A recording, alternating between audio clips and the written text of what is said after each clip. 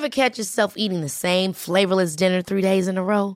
Dreaming of something better? Well, HelloFresh is your guilt-free dream come true, baby. It's me, Keke Palmer. Let's wake up those taste buds with hot, juicy pecan-crusted chicken or garlic butter shrimp scampi. Hello Fresh. Stop dreaming of all the delicious possibilities and dig in at HelloFresh.com. Let's get this dinner party started.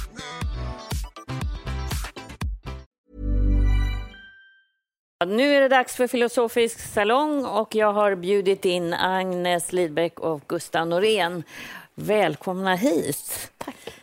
Men vi sitter på Parnassen nu liksom. Ja. Vi ska känna ner det. Det är högtidligt. Medelhavsbris. Ja. Underbart. Ja. Välkomna båda två. Jag tänkte egentligen att vi skulle dra igång med den är formulerad på ett sätt så att man kan ju tycka vad som helst, både jag och ni kring det här, men jag låter er filosofera. Varför är det så svårt att leva i nuet?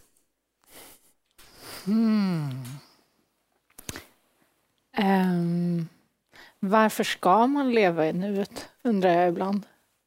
Jag kan tycka att den här bilden av att det är på något sätt fint att leva i nuet och att man ska skämmas för att man inte lyckas kan bli så provocerande, för att man pratar om att leva i nuet som ett sätt att lägga bort kraven och liksom vara närvarande i stunden, och så blir det på något sätt ytterligare en prestation som man ska nå upp till. Lyckas vara här och nu. Ja, ska passar inte ihop med den där meningen. Nej. Du ska leva i nuet. Ja, så ska jag. Ja. Alltså ska någonstans. Jag ska någonstans. Ja, vad ska du då? Då ska man ju bort. Från vad? Ja, men från det här. Varför då? Jo, men det här är inget bra. Det här är inget bra. Därför måste jag bort från det här. Du hör ju. Det går inte. Och var kommer det ifrån? Jag ska leva i nuet. Det är någonting som man har lärt sig. Någon form av mening som dök upp någon gång för ett tag sedan. Kommer ni ihåg det? Ja. Eller hur? Att det är ganska nyligen, känner du? Verkligen. Alltså jag känner mer och mer att de här lite djupare frågorna, när, liksom, jag vet inte om det är när religionen försvinner från politiken, men helt plötsligt finns det nästan som en meny av religiösa teser och dogmer, och man kan liksom välja mellan. Nästan som på en pizzeria så kan man ta liksom capricciosa, så kan man byta ut champinjonerna och lägga på lite oliver på dem. Man kan ta lite kristendom och så tar man lite hinduism, lägger på det och så blandar man det med hinduism, och så läste jag en jätteintressant bok av han sådär. Så att det blir liksom ett mishmash liksom, och det känner jag väldigt, väldigt mycket, att vi lever i en värld där vårt tänkande och våra känslor är liksom for sale eller up for grabs, eller de liksom är till, ja men det är någon som vill ha dem. Någon vill åt oss. Jag kan tänka att jag får stoppa mig själv för att mitt huvud går liksom framåt hela tiden. Så jag brukar ändå ligga kvar i sängen när jag går upp och liksom bara tänka tankar kring att jag är här och just nu är det bra. Jag är tvungen att göra det för att inte bara börja med min lista i huvudet eller vad jag ska göra sen och så vidare. Men samtidigt så tycker jag att det är så mycket i att vara människa som handlar om att vilja, om det inte är att man vill framåt, det behöver inte vara ett snabbt tempo, men man planterar något i jorden för att det ska komma upp sen. Man föder sina barn för att de ska ha liv som går framåt. Man skriver någonting eller komponerar någonting för att det ska kunna liksom gå vidare till någon annan. Så för mig är så mycket av det som är liksom det bästa i livet, oavsett om det är att jag står hemma och lagar en middag som vi kommer äta om 4 timmar, eller om det är att jag skriver en bok, så finns det alltid liksom en rörelse i det. Så för mig är det där att leva i nuet, för mig så skulle det kännas som att jag var så väldigt, väldigt isolerad och självtillräcklig. Att sträcka sig ut till andra, att göra någonting för när den kommer hem och kommer vara trött, så kommer det här att stå på bordet. För mig är inte det något fult eller att jag försöker fly från det som är. Utan det är ett sätt att försöka nå någon annan än en själv. Min tro handlar väldigt mycket om just den här förlitan på Gud. Förlitan till det goda. Att man förlitar sig på att det där kommer. Det där ordet ur din mun på papper, det kommer. Och det kommer komma liksom. Men du har rätt, människan är en skapande människa. Vi processar och producerar och tänker och kommer på nya grejer. Men det är just det där, det farliga tror jag, det kan vara det där när det liksom inte får komma. Jag vet att någon gång jag såg Bruce Lee förklara, alltså han kampsportsfilmstjärnan, han förklarade när han slår i någon film, så säger han att jag slår inte. Jag sätter min kropp i en sån position så att it hits itself. Alltså det slår av sig själv. Liksom. Att man på något sätt kan leva ett liv som på något sätt är skapande och odlande. Och precis som du säger, man gör bara... För att det är exakt så det är intressant att säga med barn. Gör barn. Vad händer om du vill ligga med någon? Jag vill ligga med någon, nu vill jag ligga med någon. Det ökar inte dina chanser för att få ligga med någon. Och så fort du bara inte liksom vill ligga med någon, plötsligt så ökar dina chanser bara den att få ligga med någon. Så förstår du? Så viljan att bli lycklig och lycklig har inte med saken att göra. Så den där vägen från det till något producerande, den där vägen däremellan, det är där farorna är. Så men det vi inte pratar om är det som har varit, som jag också tänker är en del av det jag gör när jag ligger kvar där på morgonen. Att det är så lätt att ändå gå framåt, nuet eller framåt. Men det är ju också någonting som har varit, som också finns som en del av en på något sätt. Som är så viktigt att man försöker, liksom, tycker jag i alla fall, hålla kvar lite grann. Ja. Nej, men sen så tänker jag också, det beror väl mycket på vad man har som mål. Är målet att vara lycklig i stunden?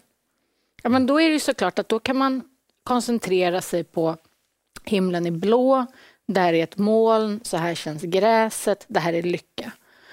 Men jag är inte alls säker på att det är lycka man kan eller ska sträva efter. Det kanske är någonting annat. Det kanske är att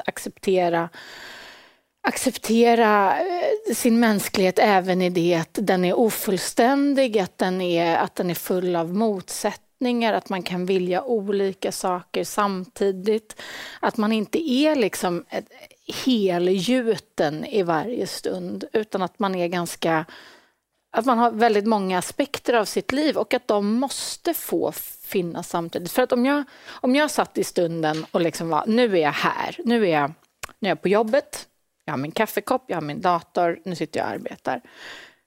Och skulle få allting utanför den stunden att falla bort, liksom, all längtan bort därifrån att falla bort, då stänger jag ju ner väldigt stora delar av mig själv som faktiskt också finns. Och på samma sätt om jag då sitter där med kaffekoppen under päronträdet och liksom barnen leker, ska jag då stänga bort allt mitt politiska medvetande, all min kritik av samhället, allt det som också finns där.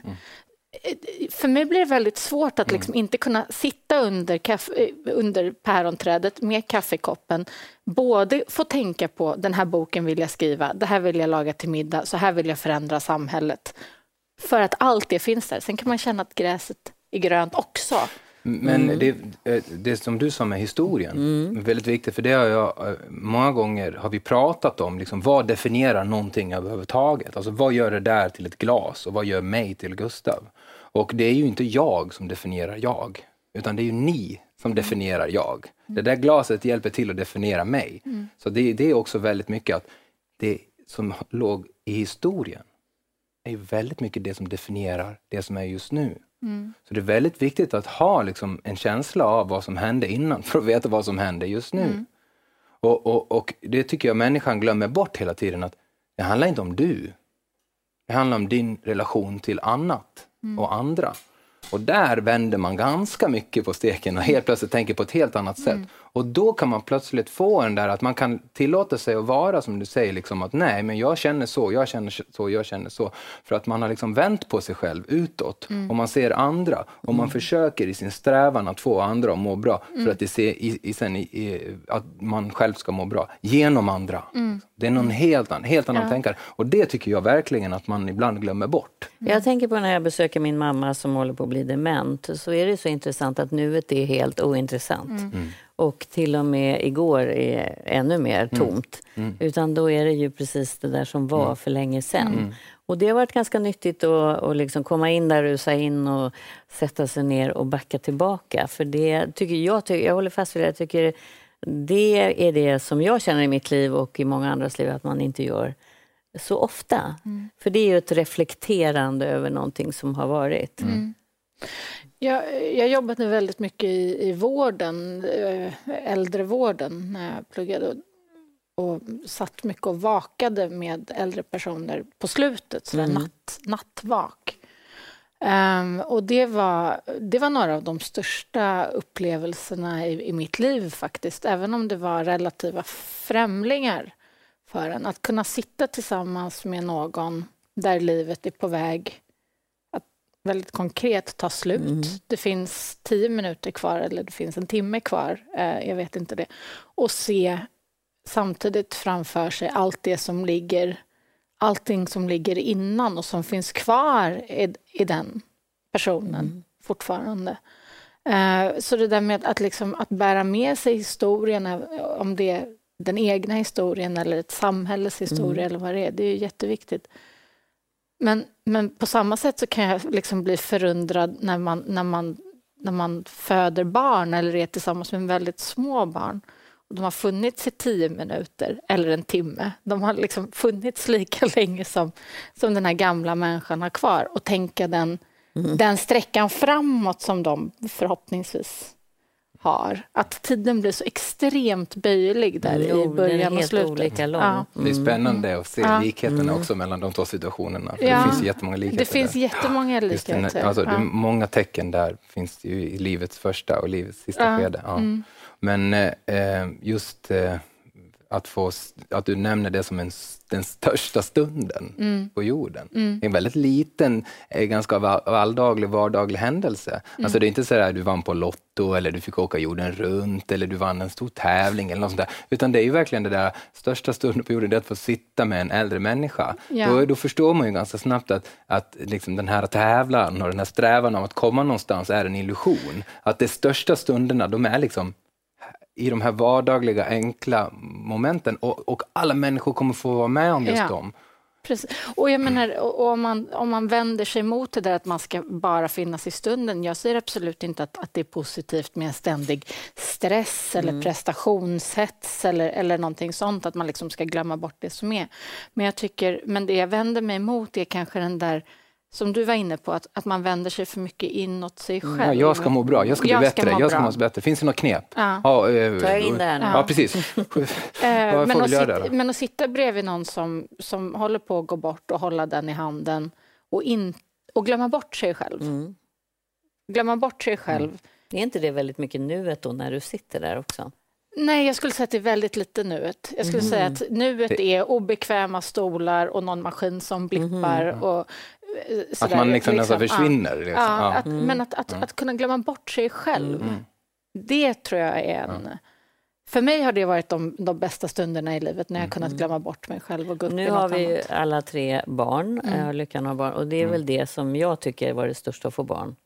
Att man förflyttar fokus från naveln till något helt annat och fick glömma bort sig själv. Och där, jag tycker barn verkligen, där är det ju nuet som är tiden på något sätt. Det man gör här och nu, det andra, det som var eller det som kommer. Det är de rätt ointresserade av, små barn. Alltså jag vet inte om mina barn de är inte så. Men jag tycker de är ständigt, mina barn är 4, 6 och 8 och de är ju enormt intresserade av vad som kommer nästa grej, nästa steg, nästa. Att det liksom finns den här upptäckarglädjen och iven. Har man lärt sig en bokstav vill man lära sig nästa. Alltså att det är fantastiskt. Men det är precis det här vi pratar om. Den här geisten och intresset för det kommande. och sen att förlora sig i det och det måste komma något nytt liksom. Så därför jag refererar nästan alltid till musik för att det är oftast jag spelar väldigt mycket musik och då spelar man ju väldigt många toner. Men när man spelar musik man blir lite som ett barn. Det är verkligen nästan en intellektuell form av kultur man säger, för du kan knappt rabbla ditt personnummer när du spelar musik. Du vet inte var du är och sådär. Det blir väldigt sådär. Och du blir lite som ett barn på många sätt. Och om du då skulle tänka så här, men jag vill, så om en melodi är tonerna A, C och B till exempel. Om du från A till C snabbt vill komma till B. Jag måste få komma till B nu, för nu annars. Då förstår ni själva. Musiken låter inte bra. Tonerna ska liksom inte vilja snabbt komma till varandra, utan man ska liksom vila mellan tonerna och låt varje ton få komma där den kommer. Och till och med i musik så är det så att om du låter nästa ton komma lite senare så finns det en spänning i det. Och så bör man nog leva sitt liv också. Liksom. Man behöver inte stressa fram de momenten för de kommer att komma. Man vet det. Men då, musik för mig, det är liksom det största gudsmysteriet. Jag liksom bara sådär vågar knappt ens prata om det för att jag är så, och dessutom är jag tondöv så att jag det där har jag hört många säga. Det där, var försiktig med det. Jag ska säga hur arrogant det är. Jag måste bara få säga det. Du säger att du är tondöv. Definiera ton. Det är väldigt många filosofer som inte kan definiera musik. Och jag vet många som säger jag kan inte spela, jag kan inte sjunga. Och jag bara säger det att när man säger att man inte kan sjunga så definierar man musik. Jag skulle säga så här, när jag pratade och var liten, min bror har väldigt gott gehör, så sa han sluta prata, du pratar så falskt. Jag tror att någonstans där. Men då är det din bror som har bekräftat vad som är musik. Det jag ville säga var egentligen jag säger bara, kan du tala, kan du sjunga? Den här tonföljden måste ju, alltså om vi kommer tillbaka till liksom hur tonen i sig är ju en sak, men det är också kombinationen av dem. Och det är väl det, att det är kombinationen av olika nu som blir någonting och som blir ett liv. Det som var. Det som var och det som kommer och det som är. Att få leva mitt i någonting. Ja, nuet vi har olika definitioner, men vi menar ungefär samma sak. Jag tycker vi går vidare. Det finns en fråga till alldeles strax, så ska ni få höra vad händer med verkligheten när vi ständigt förvränger den? Och då syftar vi här som har funderat kring den här frågan mycket på vad som händer på nätet, på sociala medier, där det finns en verklighet som många tror är verkligheten. Så kan det ju finnas en annan också. Ever catch yourself eating the same flavorless dinner 3 days in a row? Dreaming of something better? Well, HelloFresh is your guilt-free dream come true, baby. It's me, Keke Palmer. Let's wake up those taste buds with hot, juicy pecan-crusted chicken or garlic butter shrimp scampi. Hello Fresh. Stop dreaming of all the delicious possibilities and dig in at HelloFresh.com. Let's get this dinner party started. Hey, it's Ryan Reynolds, and I'm here with Keith, co-star of my upcoming film, If, only in theaters May 17th. Do you want to tell people the big news? All right, I'll do it. Sign up now and you'll get unlimited for $15 a month and 6 months of Paramount Plus Essential Plan on us. MintMobile.com/switch. Upfront payment of $45 equivalent to $15 per month. Unlimited over 40 gigabytes per month. Face lower speeds. Videos at 480p. Active Mint customers by 531.24 get 6 months of Paramount Plus Essential Plan. Auto renews after 6 months. Offer ends May 31st, 2024. Separate Paramount Plus registration required. Terms and conditions apply if rated PG. Vad händer med verkligheten när vi ständigt förvränger den, är den fråga som jag ställer. Jag tänkte bara jag skulle berätta om en dam, 28-årig kvinna som heter Anna Sorokin i New York, som ju var en av dem som verkligen lurade hela societetslivet, det här glamorösa i New York. Hon blev bjuden på kändisfester, vernissager, på middagar och hon bodde på lyxhotell och påstod att hon var en rik konstsamlare. Alltihopa var en bluff och alla gick på det här. När det avslöjades så blev hon naturligtvis inte bjuden längre. För man kan ju bluffa sig till en verklighet som man kan lura de andra med. Men om vi bara ställer frågan så där rakt ut, om jag gör det, vad säger ni?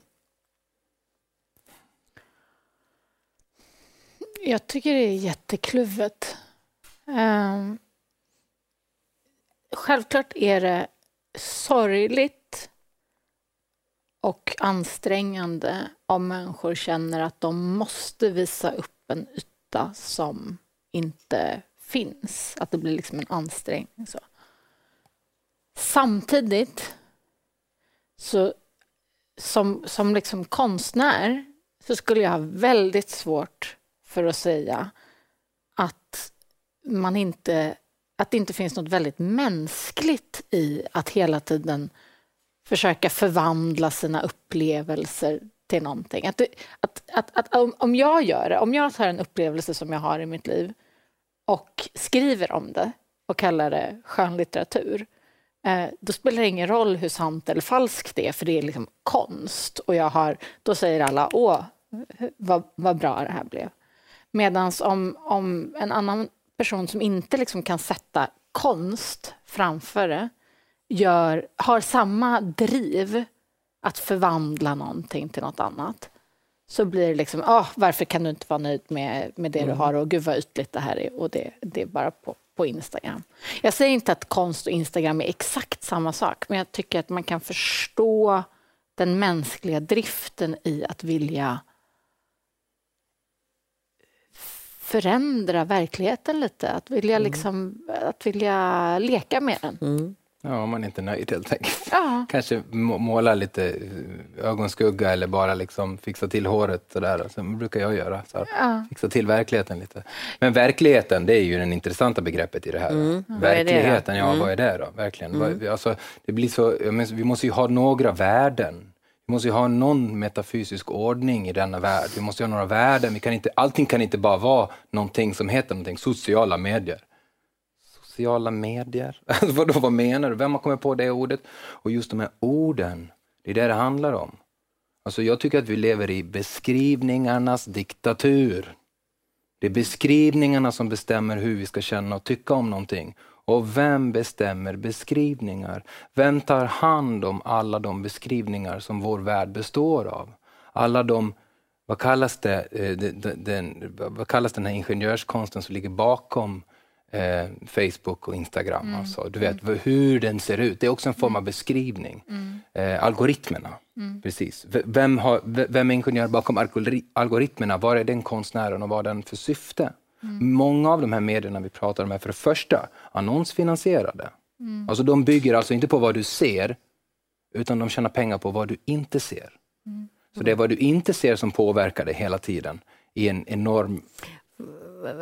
Jag sympatiserar lite med det som du säger, för att det är ju igen sådär att det är liksom lite fult att drömma sig bort eller att befinna sig i en värld som inte är då en så kallad verklighet. Men för jag tycker om man går tillbaka till barn igen, så är det deras största förmåga som många av oss förlorar sen, det här att leka, gå in i roller, att göra liksom en värld som man skapar.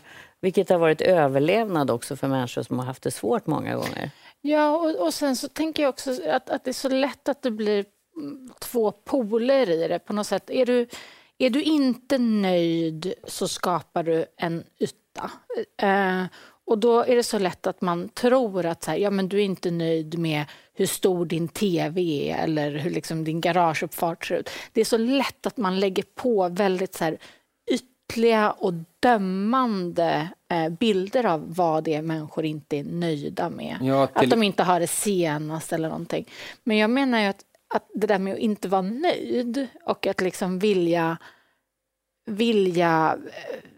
om det lägga upp en bild på Instagram eller måla en tavla eller kratta i rabatten så att den ser bättre ut, liksom, vad det än är. Det är ju inte för att man är nödvändigtvis missnöjd med allt, utan för att man tänker så här skulle jag kunna kratta lite så att det blir lite bättre. Alltså att det finns något positivt också i det. Ja, men det som gör så att vi blir stressade tror jag inte är krattandet eller odlandet, utan det är väldigt, man ser det överallt, just det här sminket som kommer på.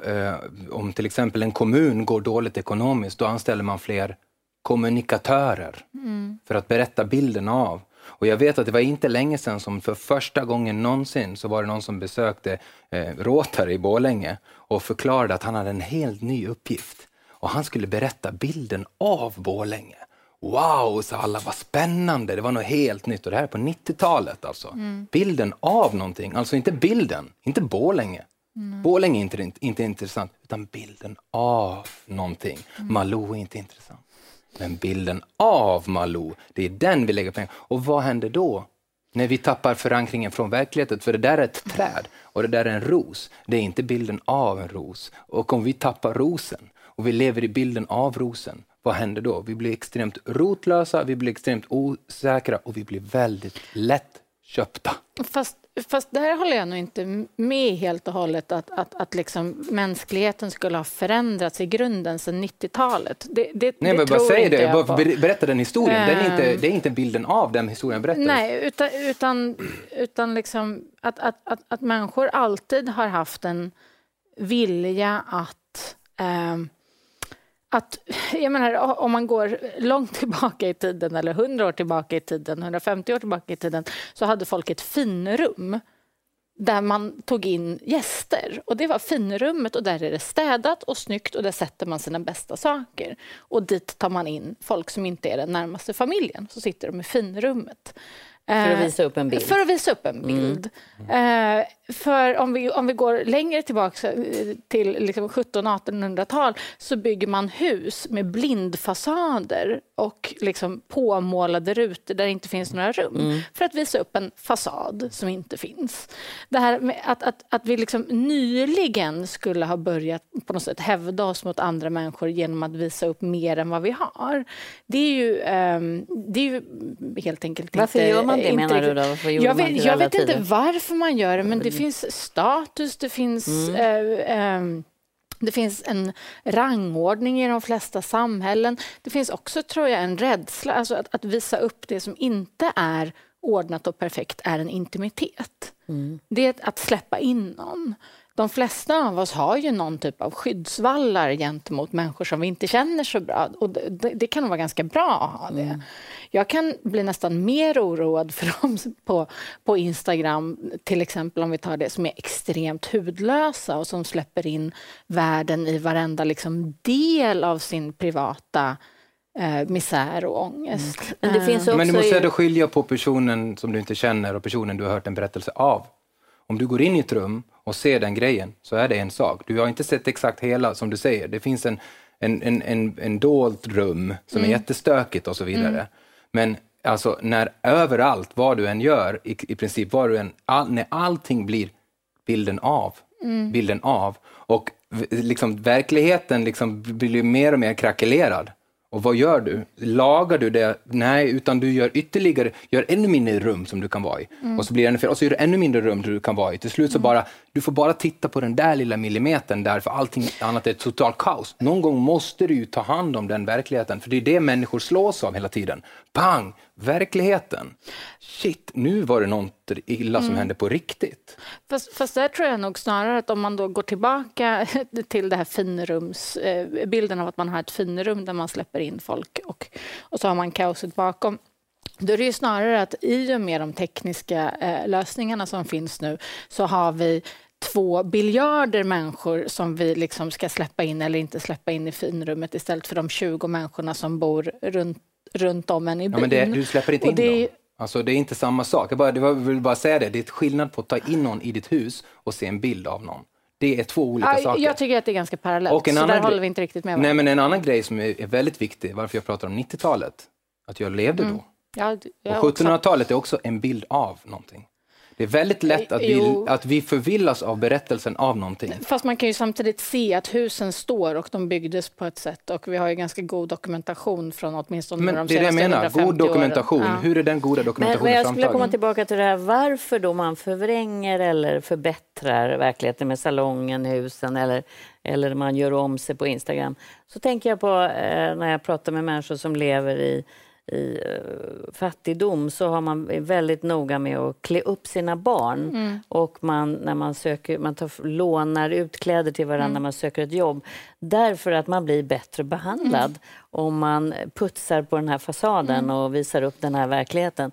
Så det är en överlevnadsstrategi i många av de familjer som jag pratade med. Ja, och med all rätt. Alltså det är klart att så länge vi lever i ett samhälle, och det kommer vi nog troligtvis göra så länge människor är som de är, där liksom, som du är klädd blir du hädd, så är det såklart att jag tycker det vore hemskt att ta ifrån folk eller skuldbelägga folk för att de önskar bli behandlade på ett värdigt eller likvärdigt sätt. Sen kan man tycka att det är tråkigt att det behöver vara så. Men jag tycker det vore hemskt att säga till de mammorna som inte har råd med den verklighet som jag kanske har råd med. Att du får inte ens vilja ha den. Jag vill se din skit. Ja, jag skulle säga att det är skillnad på att bjuda hem någon och någon. Alltså om du bjuder hem någon till ditt hus så är det klart att du städar. Men det kan ju också vara lite så att om mormor kommer hem eller mamma kommer hem eller din närmsta granne kommer hem så beter du dig på ett sätt. Och kommer hem någon annan så beter du dig på ett annat sätt. Och det jag känner mer och mer och mer det är att vi beter oss på ett sätt som man gör om man typ ska ha en mäklare. Alltså det är det jag och vad menar du med det då? Syftet med städningen. Vill du som alltså min absolut bästa, för min absolut bästa, det är en gammal tant som bjuder på fika, som har bakat bullar. Och som liksom verkligen står där och liksom min frus gamla mormor som liksom, hon äter inte, hon serverar, hon fixar i ordning och sådär. Men det är enorm skillnad på de bullarna och den här liksom palmen som vi ställer i fönstret när vi ska fota vår lägenhet. Och det är just syftet som jag vill åt där, att det finns absolut en medmänsklighet att vilja göra det bra för andra. Och det jag tycker det blir ännu värre när man blandar ihop berättelser. Att den berättelsen, men det är bara berättelser och allting. Utan vad är det för berättelse och vilket syfte kommer ifrån? Jag tycker det är jätteviktigt idag att vara tydliga med den berättelsen. Vad är det för berättelse? Ja, självklart finns det liksom olika syften. Jag tror nog inte att folk så där generellt sett städar väldigt, väldigt, väldigt mycket mer idag när de bjuder hem någon än vad man gjorde förut. Utan problemet är ju de här sociala medierna där det blir en sån liksom överväldigande mängd människor och intryck att förhålla sig till. Där det på något sätt också finns någon sorts väldigt snabb kultur av att det liksom alltid ska vara öppet, alltid städat, alltid att det inte finns de här pauserna och man vet när någon kommer. Så jag håller självklart med om att det liksom är en sak om man ska ha hem sin mormor. Hade jag haft hem min mormor hade jag städat mer noggrant än inför någon. Inför en visning. Man får inte blanda ihop själva städningen, men det är ändå annorlunda, eller hur? Absolut, det är annorlunda. Men det vi pratar om nu med sociala medier och så, där tror jag ändå att liksom beteendet är väldigt mänskligt och har funnits länge. Problemet är liksom att man drar upp det på speed till 100. Ja. Men jag vill inte säga sociala medier, för jag vet att det också är en kommunikation av en kommunikatör. Alltså det där är typiskt jag är ju kommunikatör, så för mig är det ganska självklart. Men lyssna så här. Alltså det är väldigt, då vet du också hur viktigt det är att namnge någonting. Alltså så fort någonting, då ändrar du namn på det hela tiden. Och det är väldigt mycket så att man håller på nu och ändrar namn på saker och ting. Och sociala medier är ett visst namn. Och vi vet alla, och all forskning tyder på att den är inte social på det sättet vi menar med social. Man skulle lika gärna kunna säga asociala medier. Man blir inåt, man blir vänd inåt och man tappar kompisar och man tappar förhållanden. Så jag bara, liksom just orden, vad vi säger. Okej, digital kommunikation på internet. Okej, det får bli sista ordet. Förlåt. Ever catch yourself eating the same flavorless dinner 3 days in a row? Dreaming of something better? Well, HelloFresh is your guilt-free dream come true, baby. It's me, Keke Palmer. Let's wake up those taste buds with hot, juicy pecan-crusted chicken or garlic butter shrimp scampi. Hello Fresh. Stop dreaming of all the delicious possibilities and dig in at HelloFresh.com. Let's get this dinner party started.